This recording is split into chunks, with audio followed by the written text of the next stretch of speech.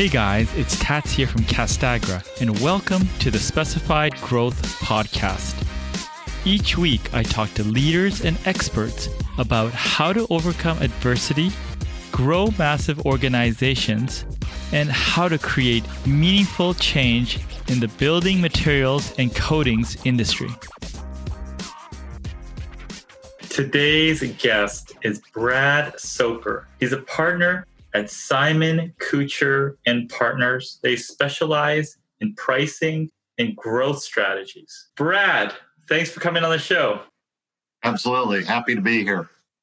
So can you tell me your sort of going from the Navy to the business world? How did that happen? Yeah, there's a point in everyone's life where they realize that they're not incredibly young anymore. And I kind of hit that point when we started having kids, my wife and I, and the idea of raising them from a ship halfway around the world wasn't necessarily what I wanted to do for the next 10 years. So I decided to do the MBA and then ended up in consulting. What sort of lessons did you take to Navy into the consulting side? Primary one is leadership and how to deal with people. I think there's a high degree of emotional intelligence that comes from any type of an armed service, leadership type role that's very applicable. The armed services overall, I think, are incredibly good at logistics. So where they really excel is in the world of getting a group of people somewhere else with right gear to be able to accomplish something. That's really applicable in the world of business to implementation. So if you think about actually taking strategy and making it into something that's affecting you, that's probably been the most applicable part of my previous experience into business world.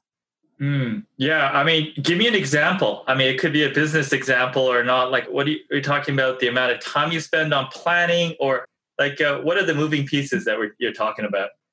Yeah, so it's a couple of hard skills and some soft skills. So having a really good plan that has the right level of detail, but also having enough agility to be able to adjust the plan. Those are items we did quite a bit in the military and translated very well. The other thing is with respect to change management and just inspiring people to accomplish something, setting out a clear vision, clearly communicating that, having cascading messaging around it, and then coming back and rewarding people when they're accomplishing the new requested activities correctly. And that whole reward cycle off of communication, I think, is one thing that really, really helps with respect to implementation. Okay. So you said consulting. What type of consulting did you primarily do? Yeah, so I started my career after MBA with one of the bigger strategy management consulting firms, Boston Consulting Group, and primarily I did a combination of cost and revenue side, strategic consulting, some heavy implementation like post-merger integration work, some strategy work. And then I went private equity, and I was 3 years as one of the private equity hired guns that goes in and helps fix up companies. And then I migrated into my current role where I'm a partner with Simon Kucher, and I concentrate mainly on revenue improvement, top line growth for companies. Yeah, a lot of different details there. Okay, let's just unpack private equity. Like, what are the keys in the stuff that you were doing with private equity? What were the keys to success there? Yeah, so I was an operations advisor in the private equity space. We jokingly call ourselves the knuckle draggers in the world. And that's because, the finance side or the investment side of private equity, they mainly cull through hundreds and thousands of opportunities to try to find where they can find a deal with respect to leverage, financial structuring to acquire the asset. On the operations side, it was our responsibility. Okay, we have this asset now. There are 3 or 4 main value creation levers, and it was our goal or our requirement to jump into the company, to assist the executive team, to actually go impact those opportunities and create leverage on the P&L. And so very hands-on, very implementation focused, and oftentimes an 80% baked plan violently executed was a lot better than a 100% perfect plan, but one that, never got off the shelf. Yeah. So, I mean, you went from private equity into, I guess, you said top line revenue growth consulting, but I mean, we're talking about pricing, right? That your firm is known for strategic pricing improvements. Like what got you into there? Because I don't know too many people that say, I want to be a pricing expert. Yeah. Yeah. Great question. So, and sometimes I wonder that myself. One of my last private equity portfolio companies I worked on was a carve out about a $4 billion in revenue distribution company where we had 400 sellers that were all, setting price cost plus. And one of the value creation levers or hypotheses we had was that by getting more value-based pricing approach, we could add margin to the business. And I ended up going through about a year-long pricing excellence journey with them. And we were able to add a good amount of margin to the top line of the business in a market that was fairly flat and without significant volume or customer churn, volume loss or customer churn. So I became really interested in the power and the leverage afforded with pricing. And as a result, decided to focus on it longer term by joining Simon Kucher. Yeah, so we all know pricing is important, but very few companies do it well. Like how do you help a company that's thinking maybe that they're doing cost plus, and how do you transform them into a company that does value-based pricing? Yeah, so the first answer is that pricing is a journey, not a destination. Mm-hmm. So pricing done well should be something that's focused on every day because it directly impacts your bottom line. If you think about profitability, just what profit is, it's volume times price minus your fixed cost minus your variable cost. At the end of the day, as a business owner, it's the absolute profitability of the business that counts because that's what you get to keep for all of your efforts and hard work for running the business. Yeah. But when you really step back and look at it, most businesses concentrate first on their costs because they're easy. You can observe them within the four walls. It's easy to impact them somewhat just because it's fairly concentrated where the costs come from. They also spend a lot of time focusing on processes and product because the product is always viewed as that's our king in the market. How do we build a better mousetrap? And then he also talked a good bit about volume. Where can we find additional volume or take market share?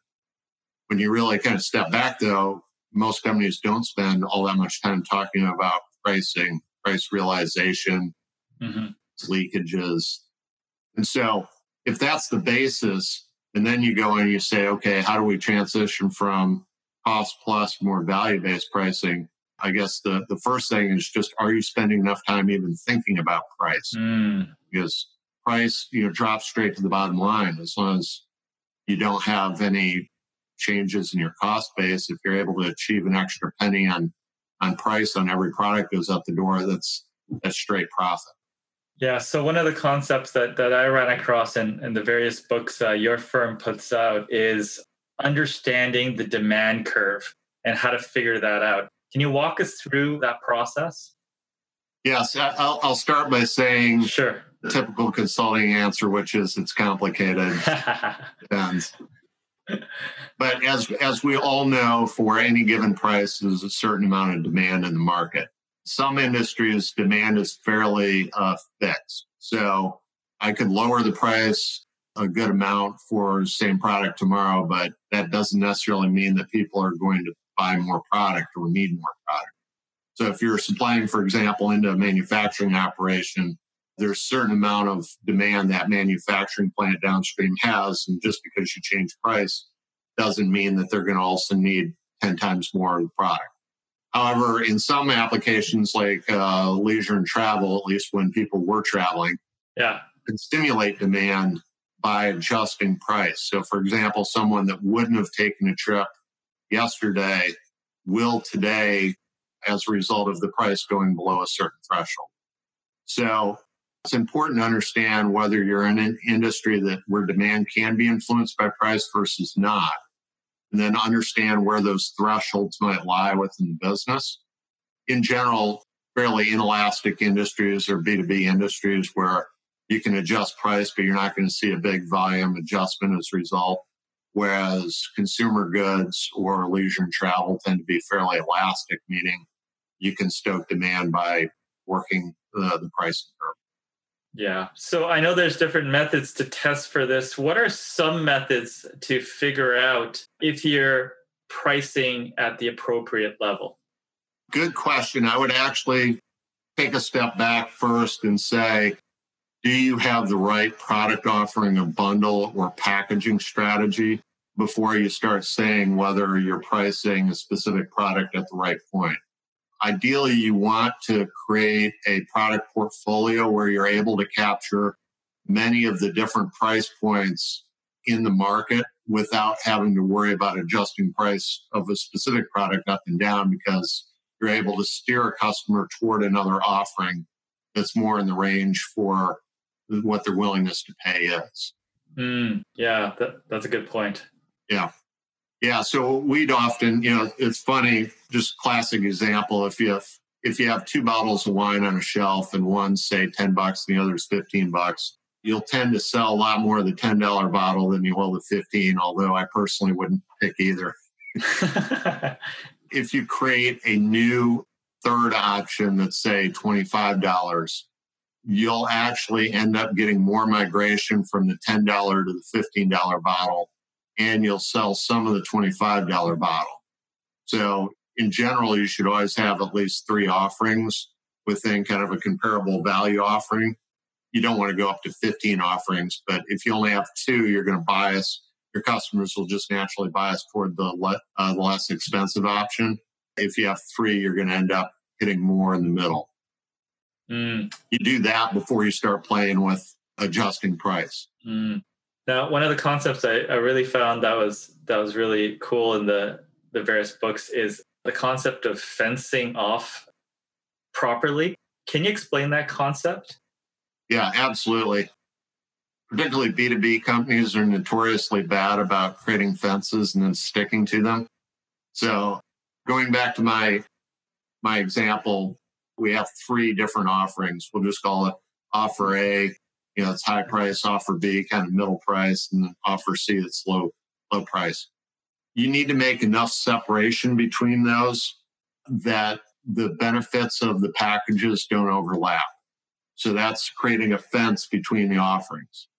And then you need to be really careful around governance, around how your salespeople or on e-com, the products and the values are presented, that there is a clear differentiation and gap between the best offering and the middle offering, for example. And you need to maintain that all the way through to what you're willing to do in terms of discounts, off of the initial requested price or target price. What can happen with weaker governance is you have the customer fixating on the best offering, and then they say, yeah, but I'm only willing to pay the middle price. And then the salespeople say, okay, you can have the best offering in the middle price. And that's where we would say the fences have collapsed. And that's where you end up bleeding margin as a result. Yeah. Now, one of the complaints I hear in the B2B space where we are is companies doing geographic fences that don't work. And there's companies that work outside between jurisdictions, and they're being micromanaged, and it's irritating them a lot. Yeah, that's pretty common. I think in the building materials industry, that is particularly a problem. So a good example of this that I saw rather recently was a company that supplied into the Cincinnati, Ohio market. They had a different pricing grid, discount grid for the Kentucky side of the city. Ooh. And so, a builder that was building over on the Cincinnati side would get one price and then go across the river, and now all of a sudden it was $2 different per pallet. And, no one could really explain. And what it came down to is the manufacturer set the pricing grids using state borders. And so, particularly when you get into a distribution type environment, in this case, it was a building manufacturer that was supplying through distribution to the general contractor market. You need to be thoughtful about MSAs. You need to be thoughtful about consumption areas. I think we can all agree that there's a different willingness to pay for a building, say in New York City, and quite a bit of hassle getting product in there for a major building versus something that's being built in like Des Moines, Iowa, for example. But Des Moines is very different from suburbs of Chicago. So being thoughtful about geography is good and helpful, but also you can't get into the world where you say Cincinnati and Northern Kentucky aren't the same grid. There needs to be some sort of rationale when there's conflict. That's what you're saying. Yeah, exactly. Okay. From a manufacturer side, though, if you have one national price, that typically doesn't cover the differential in cost to serve. So freight, say you've got two manufacturing locations, one on the East Coast, one on the West Coast, freight and stocking into the greater New York City area is very different from stocking in Columbus, Ohio.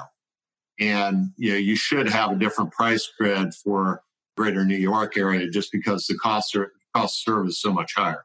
So it's being unfair to customers, but it's also not being so segmented that people don't have it can't be explained why there is a price difference.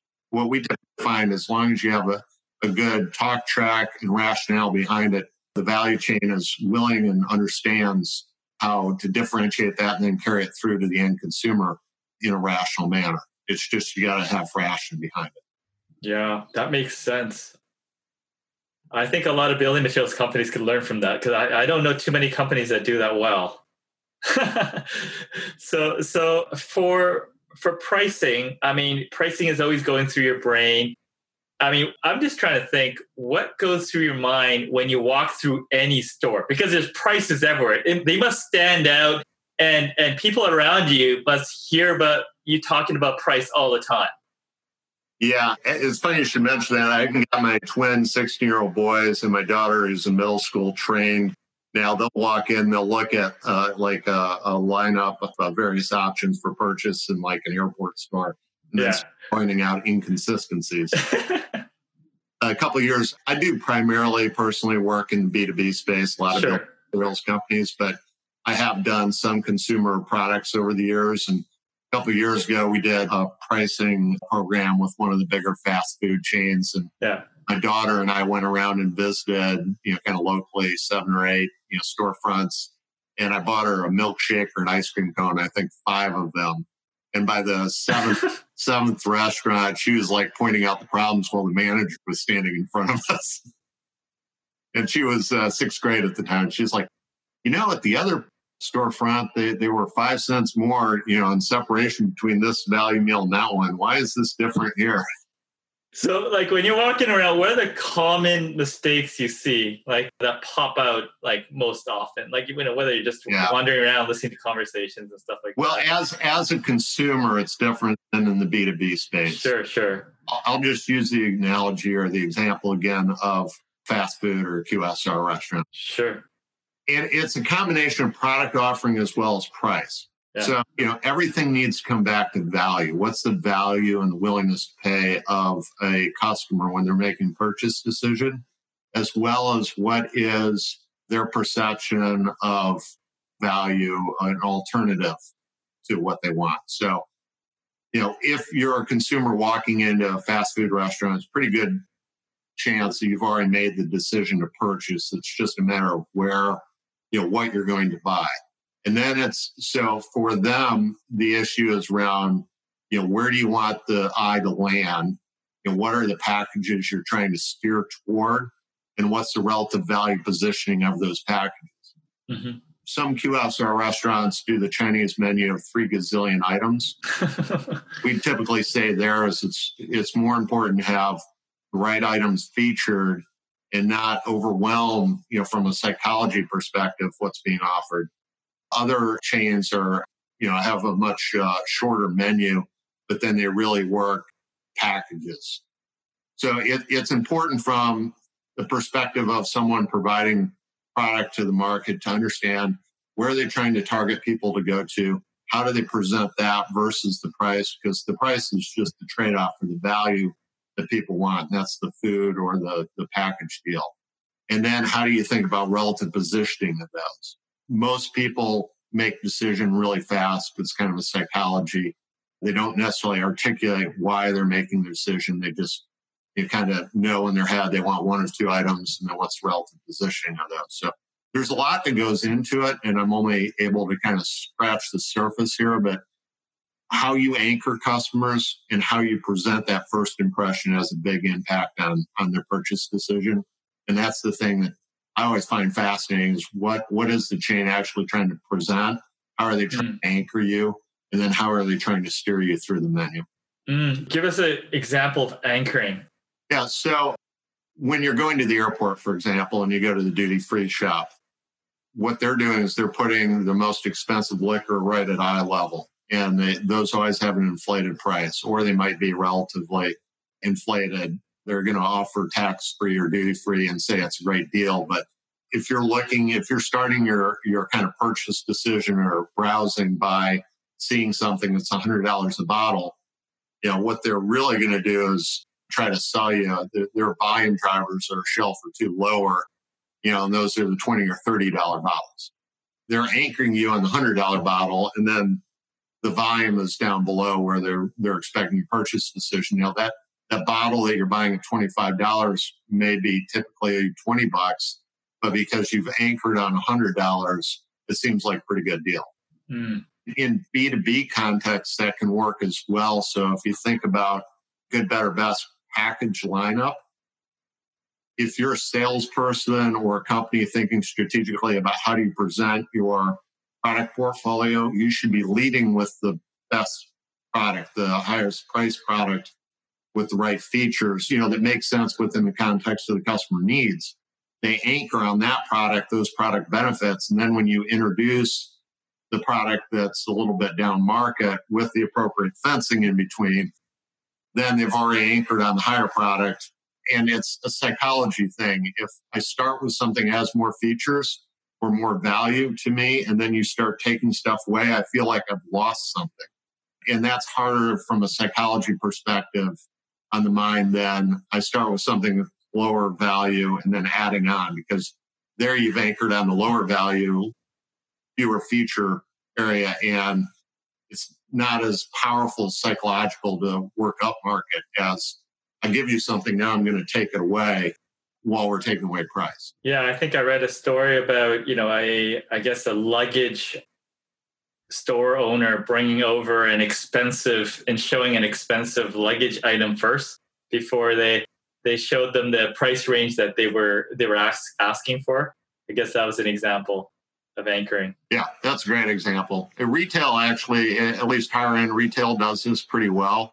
They always try to steer you toward the more expensive, kind of within reason option, and then they'll work you down to what your actual willingness to pay is. What are some very visible examples of pricing mistakes in the marketplace that come to mind? Okay, do you want B2B or B2C examples? B2B, if you have some off the top of your head, yeah.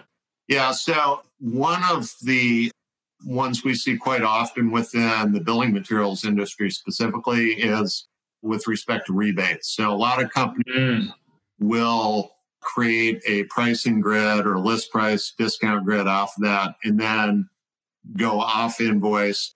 Hey, if you get a certain amount of volume over a year, or if you actually build that entire building, we get the full spec of goods into the building, we'll give you a discount on the back end. The issue that comes up with rebates is they're often negotiated one-off. And so a lot of the companies we've worked with, they have rebates, which are good because of the lines. If you give me more volume, I'll give you a better price in the back end. But they don't think strategically about how the rebates are structured by product or by customer class. So you may end up having a pretty small customer in terms of volume, earning through a rebate, something similar to one of your best customers. And then the net price delivered comes out to be the smaller customers getting a really good deal. So thinking strategically about rebates, seeing all the rebates you have in place, or if you're creating a system from new, you're making sure that there are still fences to keep customers of different size and value, separate regions as far as the net price is important. And what we've seen too often is once rebates are put in place, they just get re-rolled every year with very little kind of update or systematic thought. And so my advice would just be make sure if you do have rebates out there, you're looking with a fresh set of eyes every year at those before you just automatically renew them. Yeah. Because to be effective, they actually have to be resized every year to the market environment. Mm. So is there an argument for not going down the rebate route and going with a different strategy? It depends. Again, as a consultant, I'm going to say it depends. It depends on your market position. It also depends on what you're trying to do as far as corporate strategy. So a good way to think about this is a list price is communication of the product value to the market. So if you're a number one or number two in a market, it's fairly concentrated, communicating a high list price to the market, which invariably your competitors are going to hear about or become aware of, helps to maintain price and willingness to pay in the market. If your value prop is everyday low price, kind of the Walmart business model, then you might want to do even more things, and you're trying to attack, instead of putting a price out like a high list price, you may put a medium range list price, but then go through off invoice or even non-invoice discounts to even go lower to capture market share. Another mistake we see is companies unwittingly getting into price wars, particularly on the B2B side, thinking that they're going to be able to capture a major amount of market share. And the reality is that in B2B, especially when you have high fixed costs, your competitors are going to have to respond. So while you might see changes in share for a small period of time, the ability to use price as a lever to affect major shifts in share is few and far between. So we would say be very careful about how you think about the pricing so that you don't walk yourself through whatever mechanism of price into a price. Yeah. So you talk about price wars. How do you minimize the chance that you get into price wars with people? I think I read some discussion around that. Maybe you can touch on that. Yeah, absolutely. I think the best advice with this is to have a plan and have it written down ahead of time. So it's pretty easy to hear anecdotal evidence from, for example, salespeople that come back and say, well, the competitor is just irrational. I got to tell you about the price we just heard. It's how can they possibly do that? But then invariably the salesperson wants to win and the company decides to go lower. That's the way you get into price war, because enough anecdotal stories or people yelling loud enough and a company actually making moves because of that, and you end up getting yourself into trouble. I like telling this to clients. So I like saying or asking the exec team, how rational are you in the way you go to market with respect to price? I mean, are you systematic, et cetera? And most of the time they'll say, well, we've got some issues, but we're fairly structured. We have a good approach. We're fairly rational. And then I'll ask, well, how rational is your main competitor? And they'll say, well, pretty rational, but then they'll start thinking about some deals they heard about. And they'll say, oh yeah, there was that deal last month. There was this building in New York they did a deal on.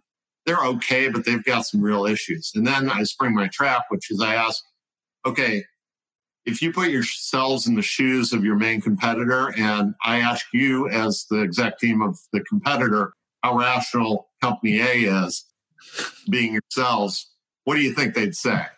And that's typically where the heads start coming down and everyone's like, oh yeah, we did that deal. And so it's about having a system, having good governance around the system, actually tracking yourself to adherence to the system, and then having preset canned reactions to take emotion out of it if you find that something's moving against you.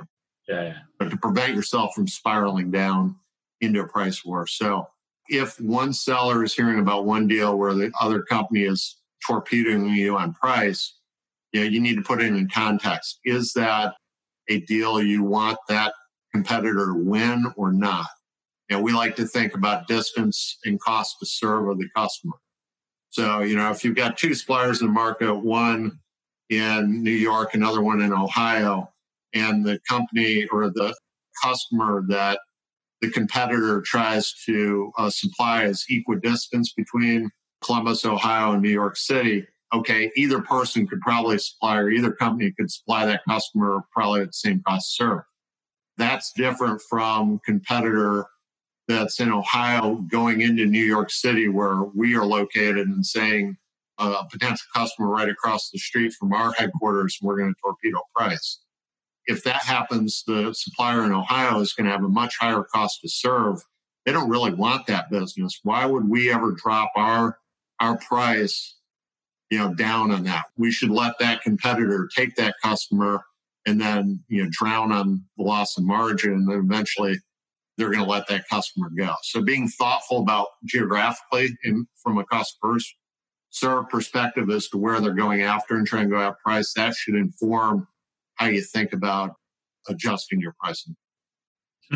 Interesting. So you're advocating that if it's not within your core market and it's outside, that you may not want to, you have a higher cost to serve, or maybe you have a lower level of winning it because you have a lower ability to execute on that, is to kind of hold the price. And then if someone comes and attacks that position, then maybe letting them have it because it's now kind of part of your core area. Yeah, exactly. It all depends on the scale of your business and what your strategy is, but key factors and kind of the whole thing is around segmentation. So segmentation of your customer base, of the product offering, geographic segmentation, and then think about it carefully. Not all customers are of equal value. Not all products or bundles are of equal value to you or to a customer. And there are some accounts that you can afford to let go. And then there are other accounts where you want to protect them at all costs. And just having a preset script of if it meets this criteria, here's the actions we're going to take. It doesn't need to be overly complex. You can have 4 or 5 categories, types of customer product combos. You go with different responses, but it's being thoughtful about that. And the biggest thing is don't react in the heat of the moment. Just say, hey, just because they're willing to take 2%, gross margin on it, we will too, because we want to keep the volume at all costs, because that's where you end up just resetting the entire level lower, and that's what spirals into price war.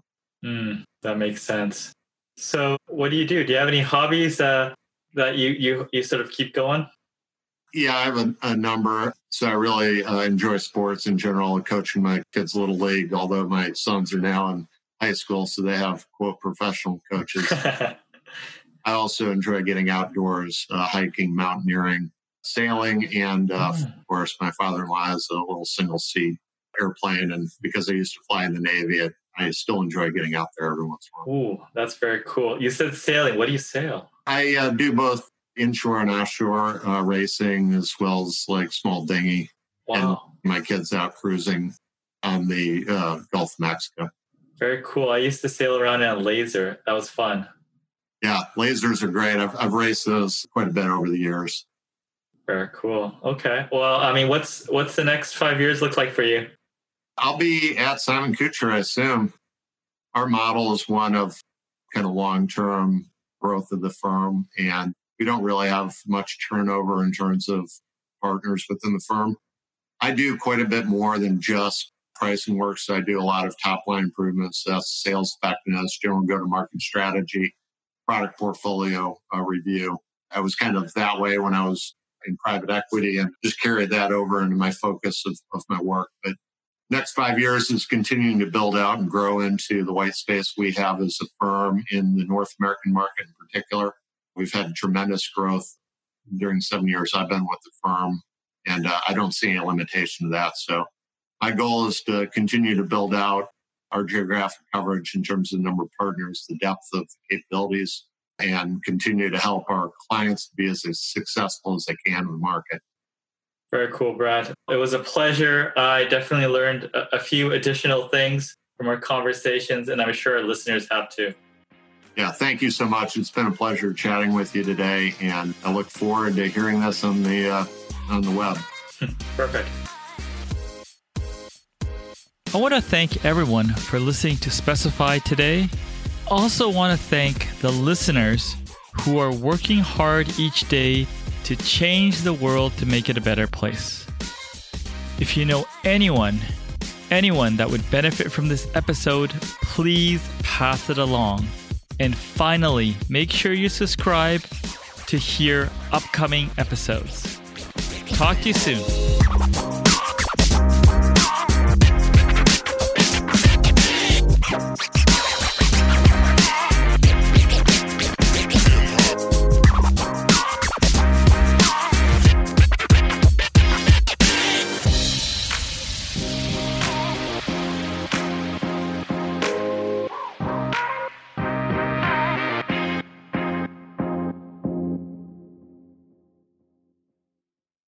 This podcast is a part of the C-Suite Radio Network. For more top business podcasts, visit c-suiteradio.com.